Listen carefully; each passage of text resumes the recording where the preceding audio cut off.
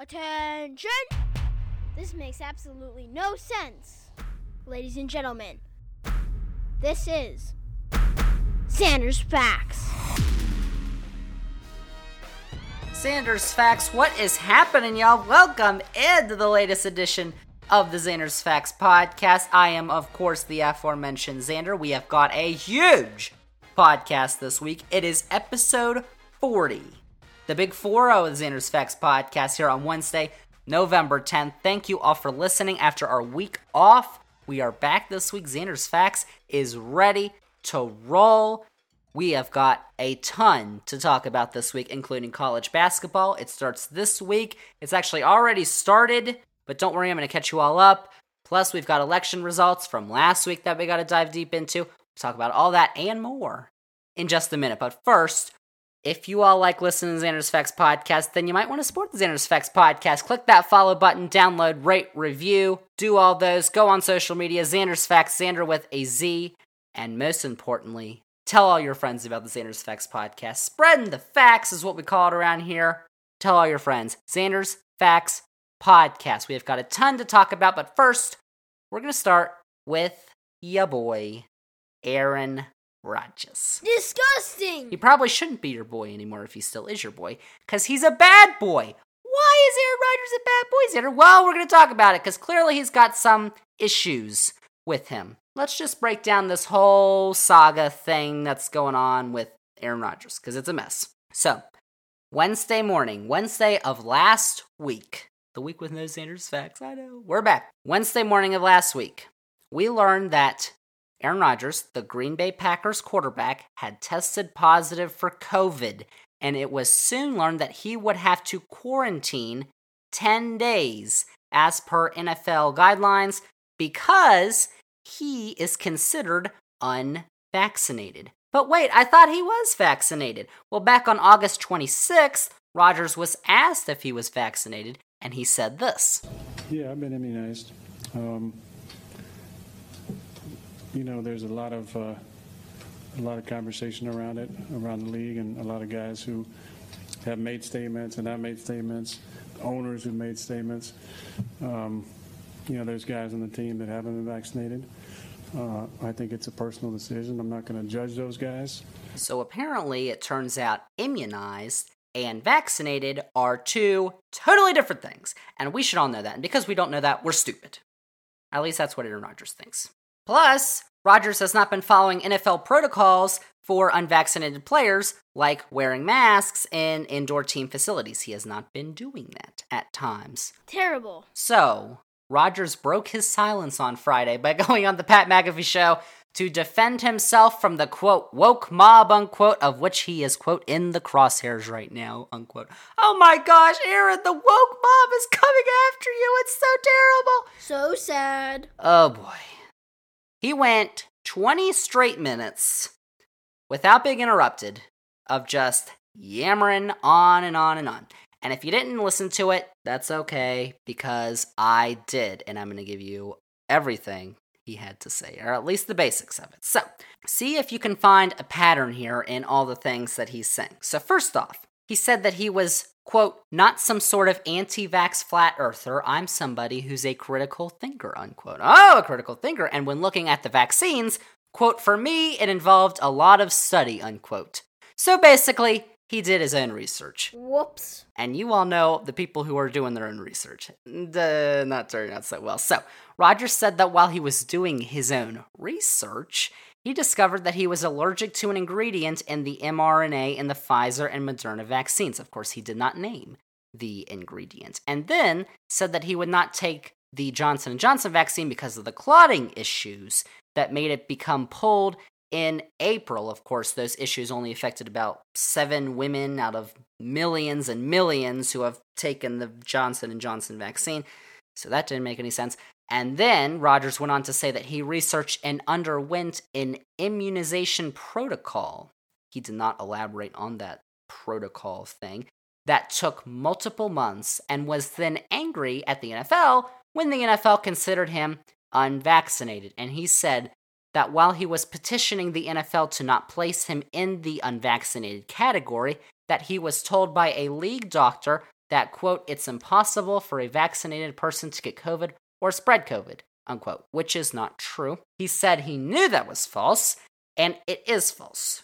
And the league then came out with a statement which said, quote, no doctor from the league or the joint NFL-NFLPA infectious disease consultants communicated with the player. If they had, they certainly would have never said anything like that, unquote. So, apparently Rodgers is continuing to lie.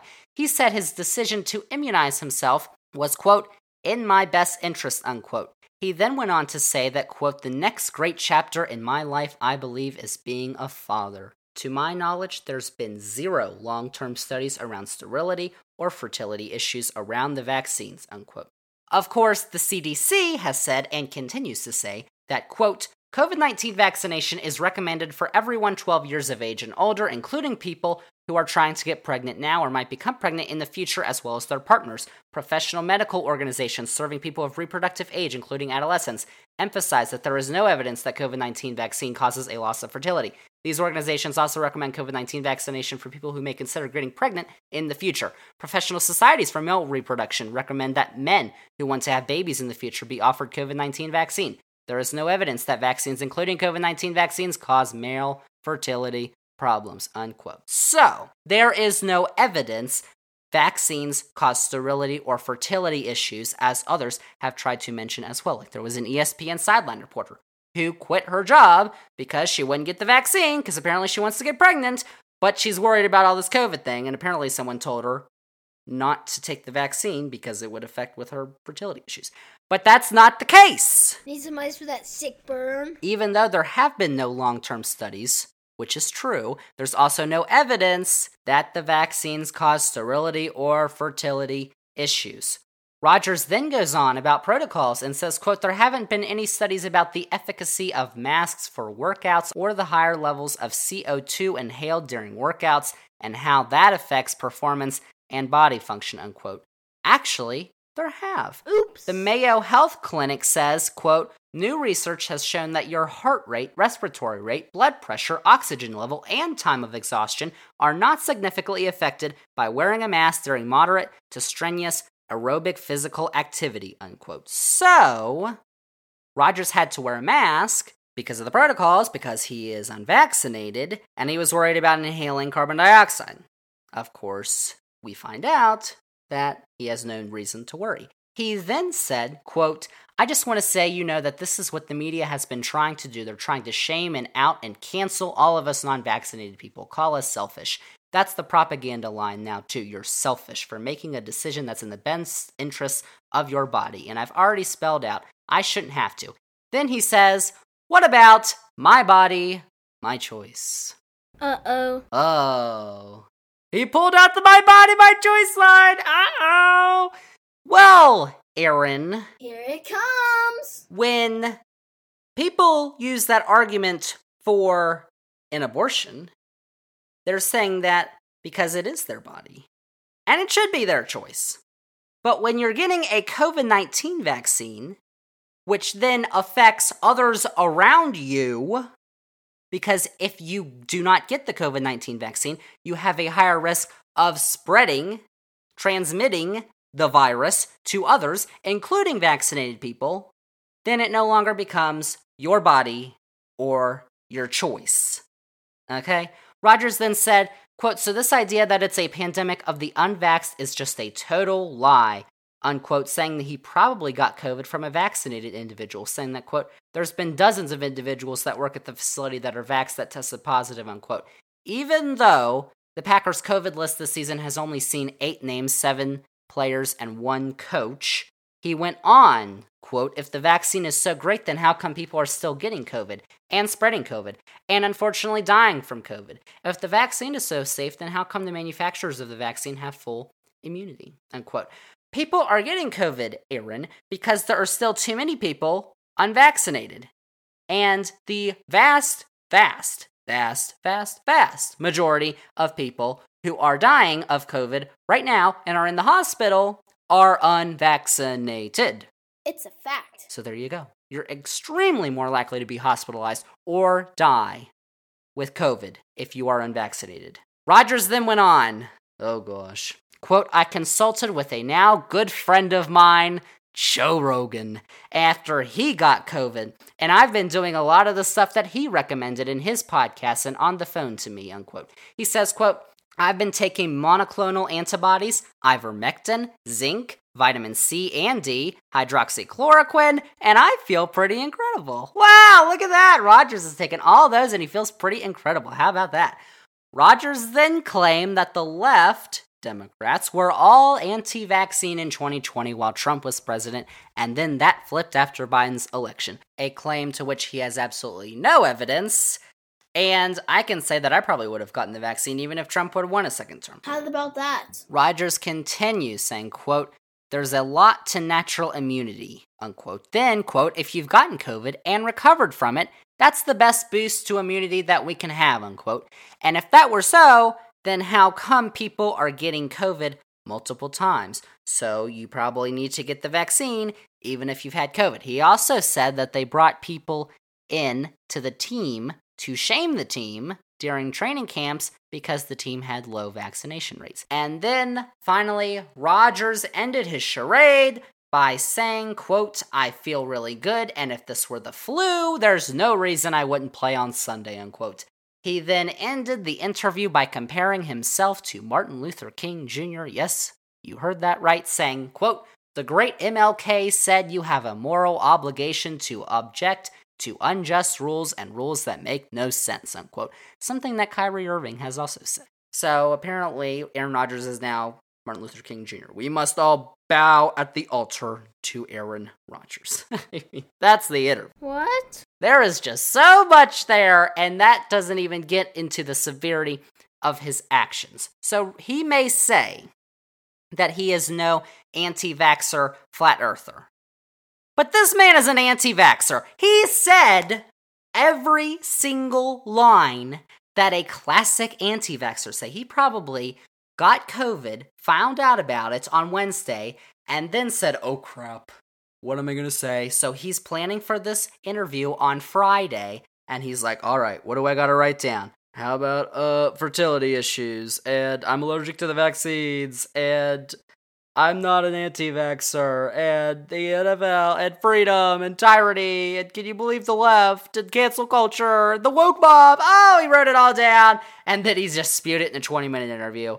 I mean, it was insane. All of the points that Rogers pointed out were ones that we have heard from others who have expressed anti-vaccine sentiments, but that's all that. But the worst part is that he lied. He said back in August he was immunized when he was asked if he was vaccinated. And then he said, I'm not going to judge the people who are non-vaccinated. Yikes! He lied. But he doesn't think he lied. Because he's like, well, you should have known the difference. Like, what are you talking about? Because he did some stupid immunization process that doesn't even help, doesn't even make any sense. And he still got COVID anyway. So clearly it didn't work. So he wasn't wearing masks when he was supposed to be, so he endangered his teammates, he endangered members of the Packers organization, he probably endangered members of other teams, and he endangered media members when he was supposed to be wearing a mask in the press rooms with all the media members, and he wasn't doing it. So this is worse than any typical anti-vaxxer, like Kyrie Irving or whatever, because at least to our knowledge, they didn't endanger any other people that we know of. Okay, they might have. But Rodgers knew he wasn't vaccinated. The Packers knew he wasn't vaccinated. And they did not do anything about it when he continued to break COVID protocol. So, what is seriously wrong with this man? He got some issues. I guess we should have known, because Rodgers has been estranged from his family for years. And while that process was going on a couple years ago, the public was all thinking, Rodgers' family's crazy. Oh my gosh, Aaron, you gotta get out of there. That people are crazy. Turns out, he might be the crazy one. And yet, Rodgers is only facing a fine, not a suspension, for all of this, even though he broke NFL protocols for unvaccinated players, and the Packers knew it and didn't do anything. Whoa, whoa, whoa. So he's not going to get punished.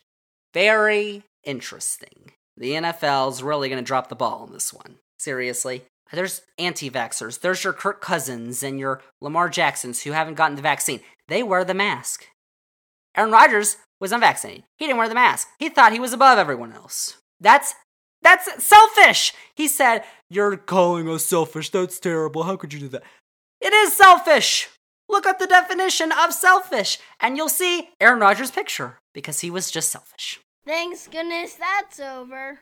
Stop that rant, because that's just too much. But that's what's going on with Aaron Rodgers. He did not play on Sunday, and the Packers lost to the Chiefs. By the way, we're not doing football picks on this podcast like last week, because last week we posted them on social media, Twitter, Facebook, Instagram, all the Xander's Facts.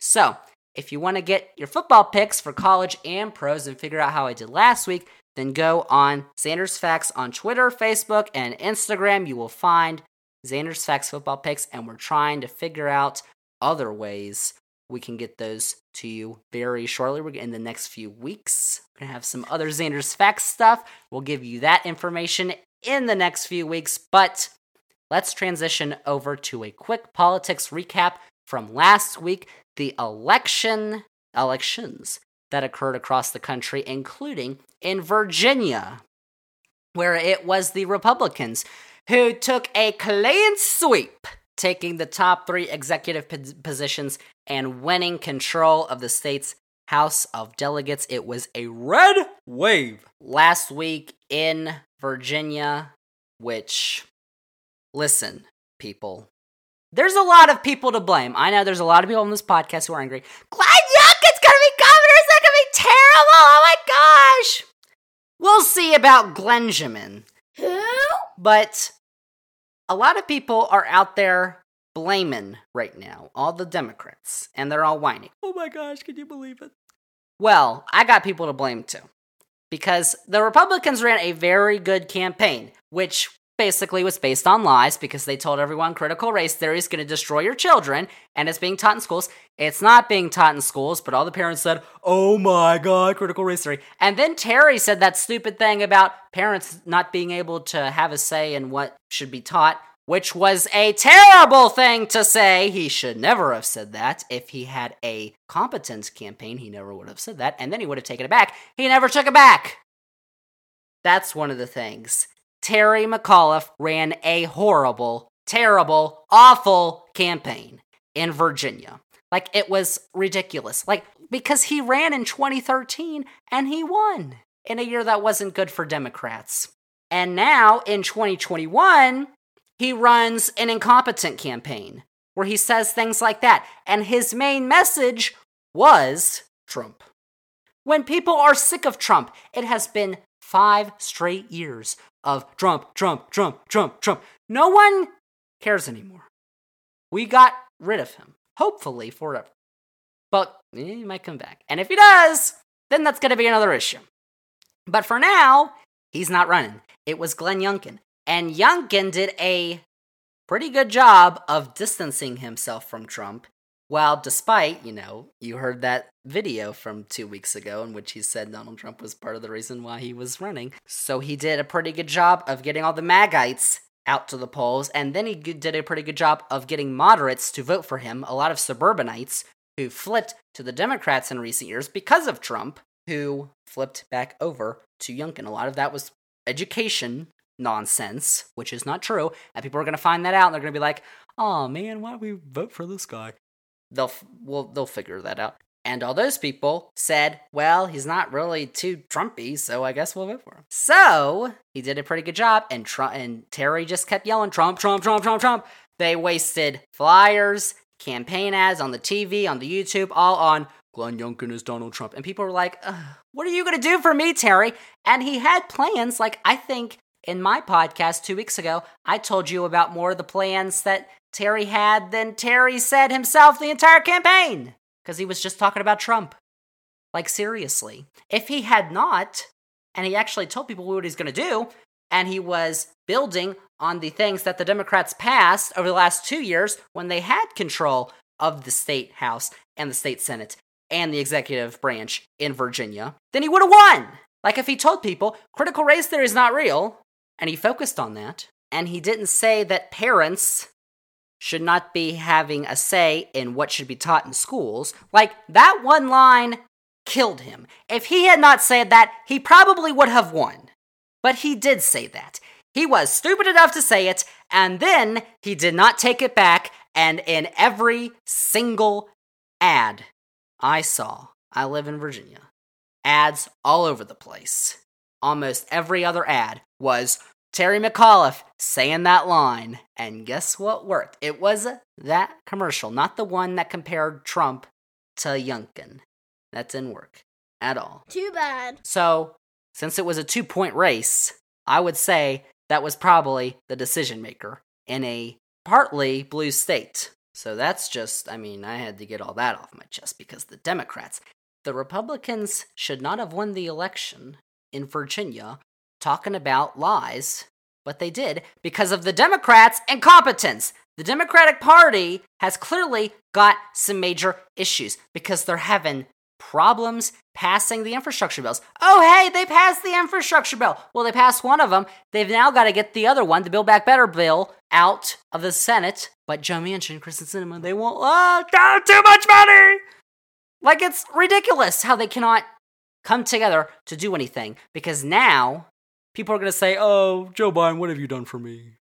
They don't have any message. It's just Trump, Trump, Trump, and that didn't work. And you can tell because it's not just Virginia. In New Jersey, which is a state that is bluer than Virginia, the Democrat won by 2-3 points. Phil Murphy, he was running for re-election. First Democrat to win re-election in New Jersey since the 70s. That's cool. But still, he should have won by more than that. And it is a sure sign that the Democrats, if they don't get their act together, are going to have serious issues ahead of the midterms next year. Because if they get the results like they did in Virginia and New Jersey last week, it's going to be a complete wave. You're going to see what you thought were blue states turn red. Republicans are going to take over the Senate. They're going to take over the House. And then in 2024, we don't know if they're going to allow a Democrat to be inaugurated. Because remember what happened in 2020? They're going to try that again in 2024. So we'll see. Democracy. They didn't focus on that enough. How they tried to steal the election. You could have said that about the Republicans. And so now you've got Republicans running on, the Democrats are trying to defund the police, kill your children, overtake your schools with evil usury.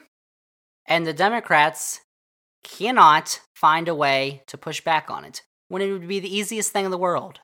Like, seriously. They're not doing it for some reason. What's their problem?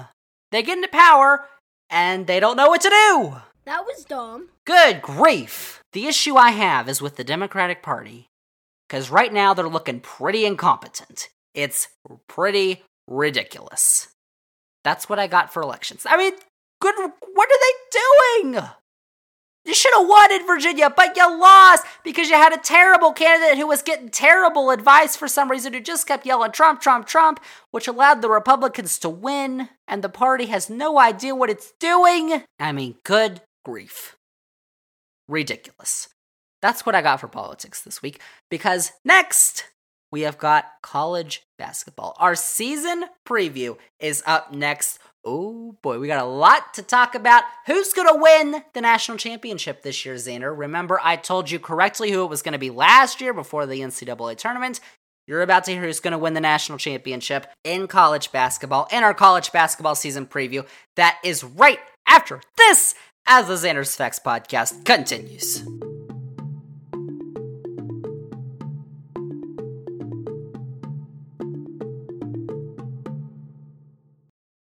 Xander's Facts. Xander's Facts, welcome back, y'all. Let's get off of that evil politics topics, because that makes me angry. Let's go to something that makes me happy. College basketball, because can you believe it? We're already in November. The Christmas music is rolling. Ugh. And that means college basketball season is finally here. We're a couple weeks into the NBA season already. And if you haven't heard our NBA season preview, we did a 2-parter on that back with Hillbilly a couple weeks ago. Go listen to that. But this is the 2021-2022 college basketball season preview. And last season was just a COVID-filled mess. They had a ton of games that were canceled or got moved around, including an NCAA tournament game that got canceled. And last season was the first since the 1976 NCAA tournament that neither Duke nor Kentucky went to the NCAA tournament. How about that? So this year, we're getting vaccines, everybody is patched up, and college basketball is ready to go. And if you're looking for the best insight on the upcoming season, you have come to the right place, because of course Sanders got all the facts when it comes to college basketball, as I will remind you with last season's March Madness predictions. Yeah, okay. Sanders Facts is here to break down the upcoming college basketball season and which teams you need to be watching. So, let's start. Let's do our conference predictions first, the 6 major conferences in college basketball, and let's start with a conference long known for its basketball superiority, the Atlantic Coast Conference, the ACC, which has since to the year 2000 had 9 NCAA tournament championships from its current members, which is the most out of any conference. And last year, the ACC endured a second straight down year as the league's top tournament entries were UVA and Florida State, who were 4 seeds, while Duke didn't make the tournament for the first time since 1995. So it's clear that the tops of the Big Ten and the Big 12 have surpassed the ACC. But will this year bring a resurgence of history's top basketball conference? Well, this year, you can bet that all the attention's going to be on Duke and their head coach, Mike Krzyzewski, because he announced in the offseason that this will be his final season as Duke's head coach before he retires. But he's got another talented squad that is led by freshman phenom Paolo Banchero, a name to remember this season. Duke's going to be another good team. Another good team should be North Carolina, the other big basketball school in that state. They got a new head coach this season after longtime head coach Roy Williams stepped down. Hubert Davis, his top assistant, is taking over, and Williams left a ton of talent in Chapel Hill, but Davis does have plans to change the offensive system, which could open some questions, but it should be another decent year for Carolina. And those 2 teams that finished at the top of the conference last season, Florida State and Virginia, they're both going through some roster changes, and they have a ton of questions. Both Florida State and Virginia are losing a ton of talent this year, and both are going to rely on experienced transfers to help bridge that gap between last season and the young guys on their squads this season. Expect both to have down years, but Leonard Hamilton for Florida State, Tony Bennett for UVA coaching, you never know. But UVA's got a ton of questions this year, which is the first time we've said that in a while. And a top sleeper pick in the ACC appears to be ya boys at Blacksburg, the Hokies of Virginia Tech, who finished 3rd in the regular season in the ACC last year, and they return National Player of the Year candidate Keve Aluma, and they gain a transfer familiar to their head coach Mike Young in Storm Murphy from Wofford, and they have an upper-class filled team, so don't be surprised to see a jump for the Hokies in Mike Young's 3rd year as coach. Elsewhere, Notre Dame is returning as much experience as anyone in the conference. Louisville is going through off-the-court turmoil that's led into an FBI investigation, another one, that could impact the Cardinals' season, while Syracuse is looking to surprise with the Bayheims once again. Miami should make a big jump, and it's probably going to be tough for Georgia Tech and Clemson to get back to the NCAA tournament after losing a ton of production from last season. So overall for the ACC, if the hype surrounding Duke's freshmen is real, Virginia and Florida State don't slow down too much, and Carolina and Virginia Tech can continue improving, then the top of the ACC can get right back with the Big Ten and the Big 12. Plus, the conference is so deep, with the middle being as good as any league probably, that anyone could lose to anyone on any given night in the ACC. Love the ACC. And Xander's pick, the popular pick this season, of course, is Duke. But where the experts zig, Xander zags. So Xander's taking the sleeper. How about the Hokies of Virginia Tech, who are going to win the ACC this season for the first time in school history? Everyone's saying, Xander, you're biased.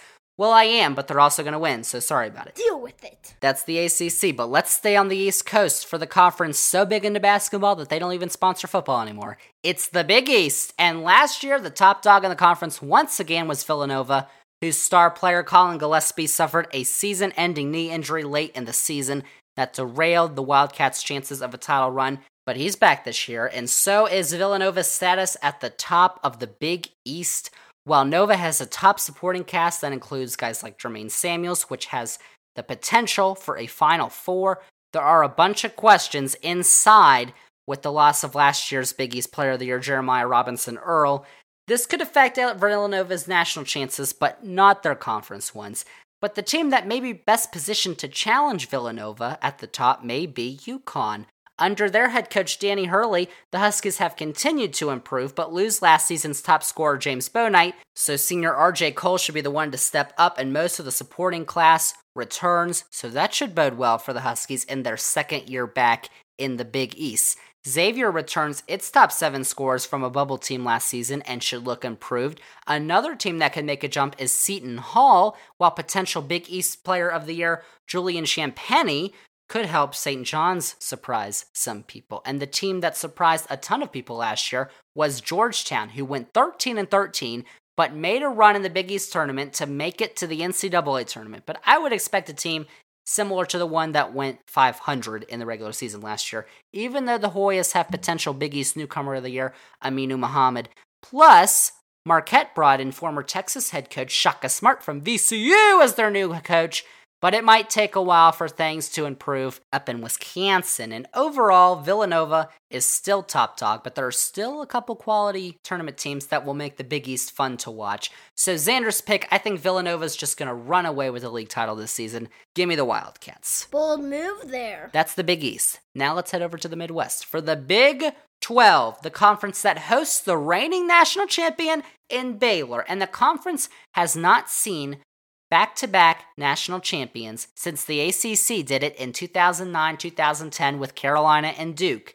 And the Big 12's got a couple of teams who would like to be the second of that back-to-back. So, let's start with the reigning champion, Baylor Bears. Now, I'll just say it. Baylor's not going to be as good as they were last year. I'll just say that. They lose their top 3 scorers as well as 2 of their top 3 rebounders from last year. But the Bears will still be respectable, and they should be a good tournament team with players like Matthew Mayer, Adam Flagler, and Jonathan Tchamwa-Tchatchoua, who helped last season, taking leaps this year. Baylor should be good, not as great as they were last year. But the team making the most buzz this offseason in the Big 12 is Texas. The Longhorns have a new head coach and former Texas Tech head coach Chris Beard, and he immediately rebuilt the roster, adding 6 of the top 30 transfers in the country to a team that won the Big 12 tournament last year. Players like Marcus Carr, Timmy Allen, Trey Mitchell, they will be names to watch. The talent's there, but will they be able to gel together? If the transfer strategy works, watch it be replicated very quickly by the big dogs in college basketball, just like the one and done was. At least it's better than the one and done, I'll just say that. Of course, we can never talk about Big 12 basketball without talking about Kansas. Despite Texas having all those aforementioned transfers, the biggest transfer in the Big 12 might have been Remy Martin coming from Arizona State over to Kansas. He'll be the player to watch during Kansas games this season and could be the reason the Jayhawks get to the Final Four. A solid supporting cast should put the Jayhawks in the conversation for tops in the nation all year long once again. Elsewhere in the Big 12, Oklahoma State no longer has Cade Cunningham, but they won't take a huge step back with 81% of its minutes last year returning. That's a conference best, but they will not be heading to the postseason due to NCAA violations. I don't even know. West Virginia lacks star power, but still has its Huggy Bear. Plus, both Texas Tech and Oklahoma bring in new coaches in Mark Adams for the Red Raiders and Porter Moser for the Sooners. Yeah, the Porter Moser who took Loyola Chicago to a Final Four, so Oklahoma's going to get good fast. Probably not this year, though. And overall, there's a clear top tier in the Big 12 that can compete with just about anybody. Plus, when West Virginia's about your 6th best team, you've got a good conference. So ultimately, the Big 12 isn't as deep as it has been, but it should still bring a solid 5 or so tournament teams. And my pick for the conference, I think it's going to come down to Texas and Kansas. Texas is the high risk but high reward team, but Kansas is the more sure option. But you know Xander loves risks. So let's go with the Longhorns of Texas to win the Big 12. Another fact. Now let's move up north to the Big 10, the conference that brought a nation-best 9 teams to the tournament last season. Fact. But none of them made it to the final weekend. So will this be the year that the Big 10 ends its championship drought at 22 years? They haven't won it since Michigan State in 2000. Well, the best shot is Michigan. Under head coach Juwan Howard, the Wolverines have not slowed down on the court and on the recruiting trail, and this year's squad might be even more talented than last year's. Big man center Hunter Dickinson led the team in points, rebounds, and blocks last year, and when he was on the floor last year, Michigan shot 40% from beyond the three-point arc. He returns, and while the Wolverines do lose Isaiah Livers, whose postseason injury might have cost Michigan a Final Four berth last season, they do add five-star recruit Musa Diabite and projected top 10 pick Caleb Houston, along with even more talent in the supporting cast. If Juwan Howard's going to do this thing at Michigan, it's probably going to happen this year. Another top pick in the Big Ten, though, are the Purdue Boilermakers. Purdue didn't make it out of the first round of the NCAA tournament last year, but they returned some serious firepower, and guard Jaden Ivey is set for a big jump after averaging nearly 15 points in 12 starts last year. Travion Williams led Purdue in points and rebounds last year, and those two should be two of the most talented players in the Big Ten. So if anyone has a chance at overtaking Michigan this year, it is Purdue. Meanwhile, Illinois lost their star guard Ayo Dosunmu to the NBA, but they return their big man Kofi Cockburn from a popular pick to win it all last year in the tournament that fell in the second round, and they won't be as talented as they were, but they'll still be respectable in the conference.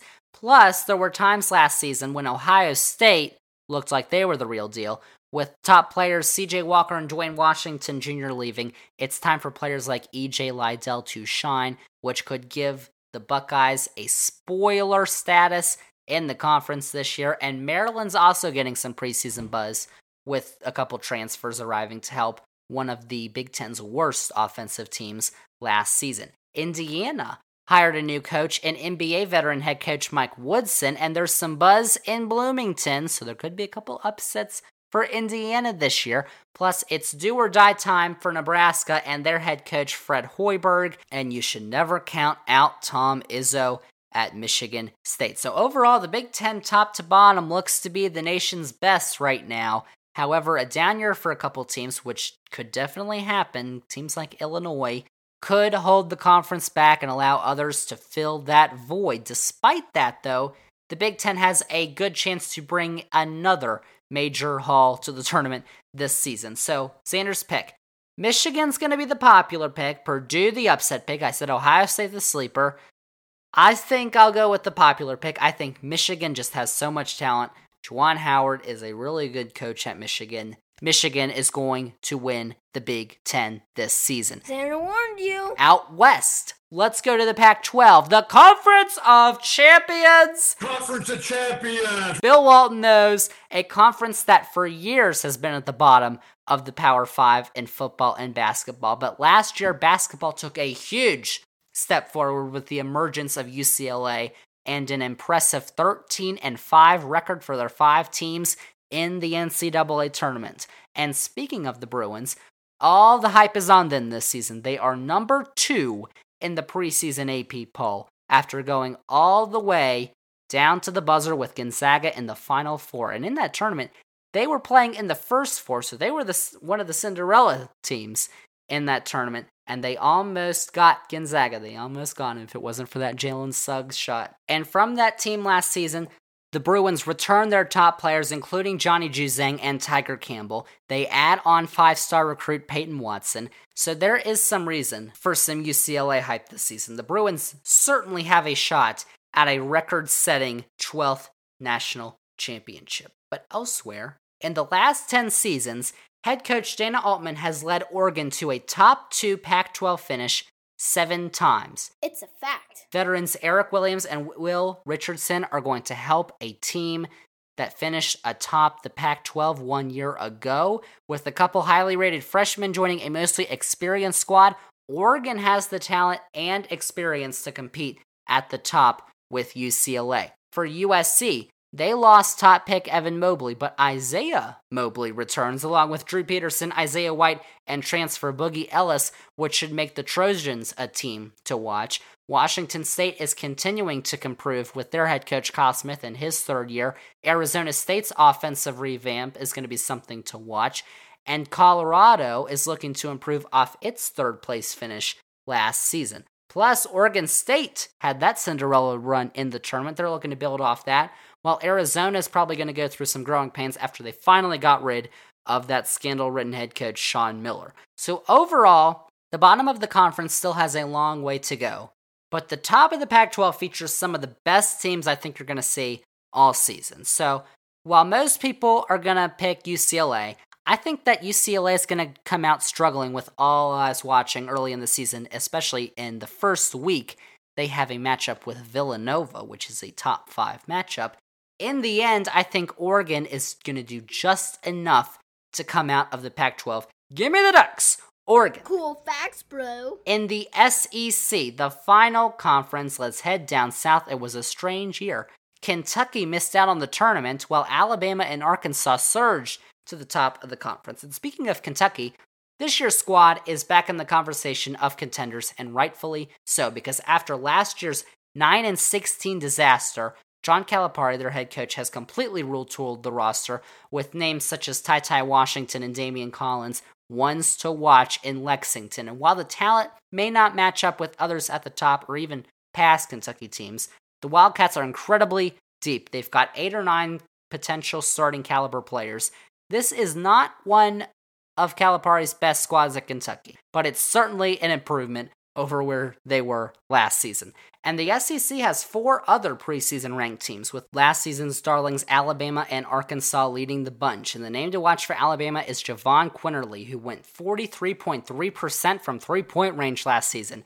In any case, the Crimson Tide should compete at the top of the conference once again, while Arkansas returns breakout star Devontae Davis and brings in 3 highly touted transfers to a team that is neck and neck with Kentucky and Alabama at the top of the talent pool in the conference. Plus, Auburn returns Allen Flanigan and Wendell Green Jr. and brings in potential conference newcomer of the year, Jabari Smith, to a team that could be dangerous when it is healthy.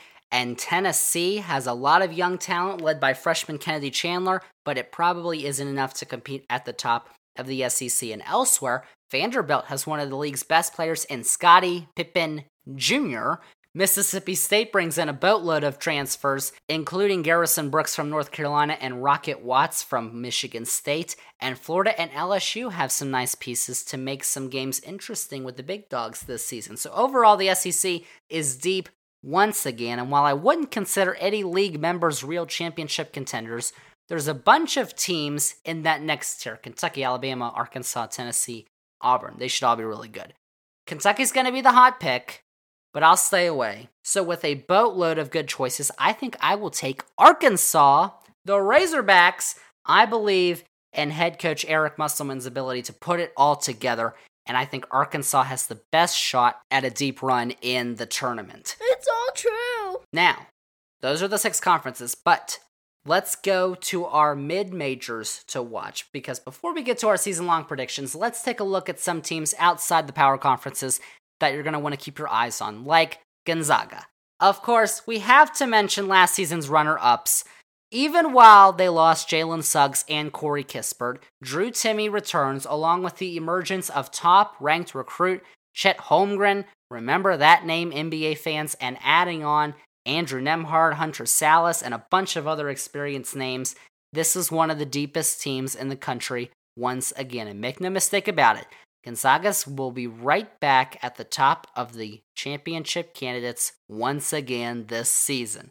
Elsewhere, the hype train is boarding once again for Memphis this offseason, and whether it's going to be worthy of leaving the station this time is a major question. But head coach Penny Hardaway has a talented squad that won the NIT last season and brings in big names in Imani Bates and Jalen Duren. The big issue last season was turnovers, so if they can get cleaned up on turnovers, then Memphis has a serious shot at a deep tournament run.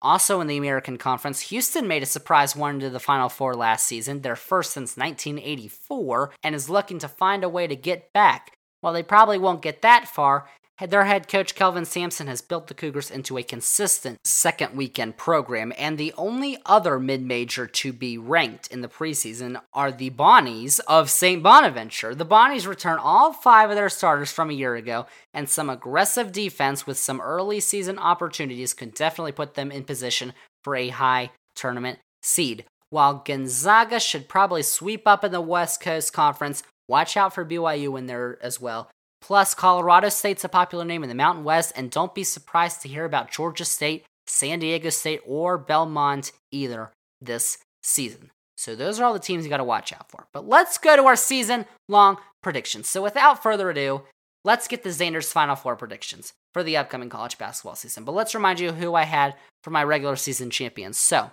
ACC, I had Virginia Tech, Big East, Villanova, Big 12, Texas, Big 10, Michigan, Pac-12, Oregon, and the SEC, I had Arkansas. So now, Big fact incoming. for the moment you've all been waiting for, Xander's Final Four picks. And last year, I only predicted one Final Four team correctly. But it was the national champion, so you might want to listen up. Now, of course, this could go a million different ways because of seeding, and these teams could be grouped together in the same bracket, but we're just going to do this anyways. For the Final Four, I've got the four teams being, are you ready? No. Gonzaga, Texas, Arkansas, and Michigan. And the team winning it all? The Arkansas Razorbacks. Woo, Big C! That's blasphemy. There you go. Arkansas is going to win the championship this year. There it is. Xander's Facts. And there you have it. That is everything you need to know for the 2021-22 college basketball season. I know I am super excited to watch. I've been waiting for college basketball. It's finally here. It's going to be amazing. I'm super excited. And there's going to be a ton of great games to watch over the next few months, including this week. I've got my games to watch for this week on social media right now, so go check that out. Xander's Facts on Twitter, Facebook, and Instagram, and I'll be posting those every Monday throughout the season. Tell me. So, the college basketball season tipped off last night, Tuesday, November 9th. It was the Champions Classic, so you missed it, but there's going to be a ton more matchups this season. We're going all the way until the national championship game on Monday, April 4th in Nolens.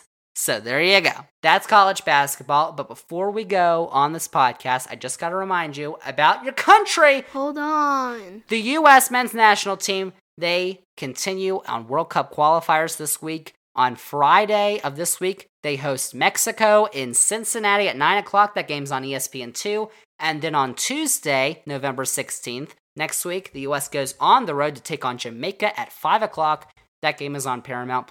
So these are the only two qualifying matches that are in this international window, but it does include a big one against Mexico. And right now, Mexico is atop the CONCACAF World Cup qualifying standings with 14 points, but the U.S. is in second, right behind them with 11 points, and Canada is in third with 10 points. And the top three teams go to Qatar next year for the World Cup.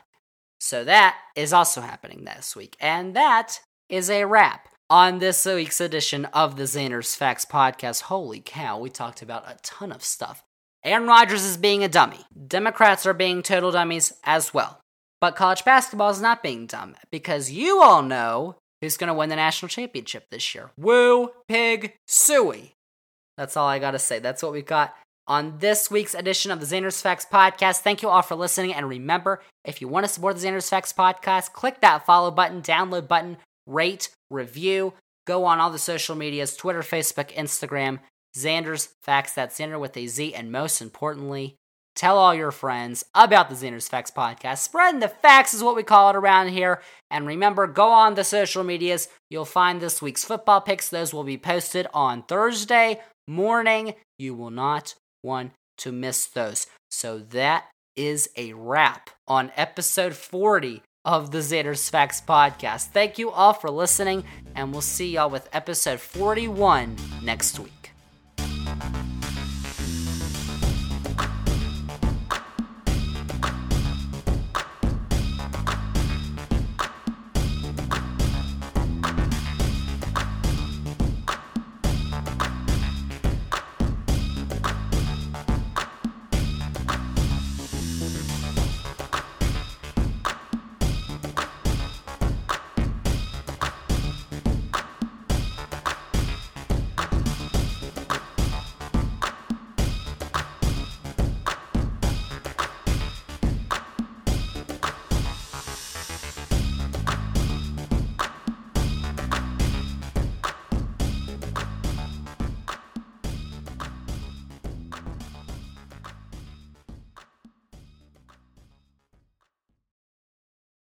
Dad, Xander's spreading lies.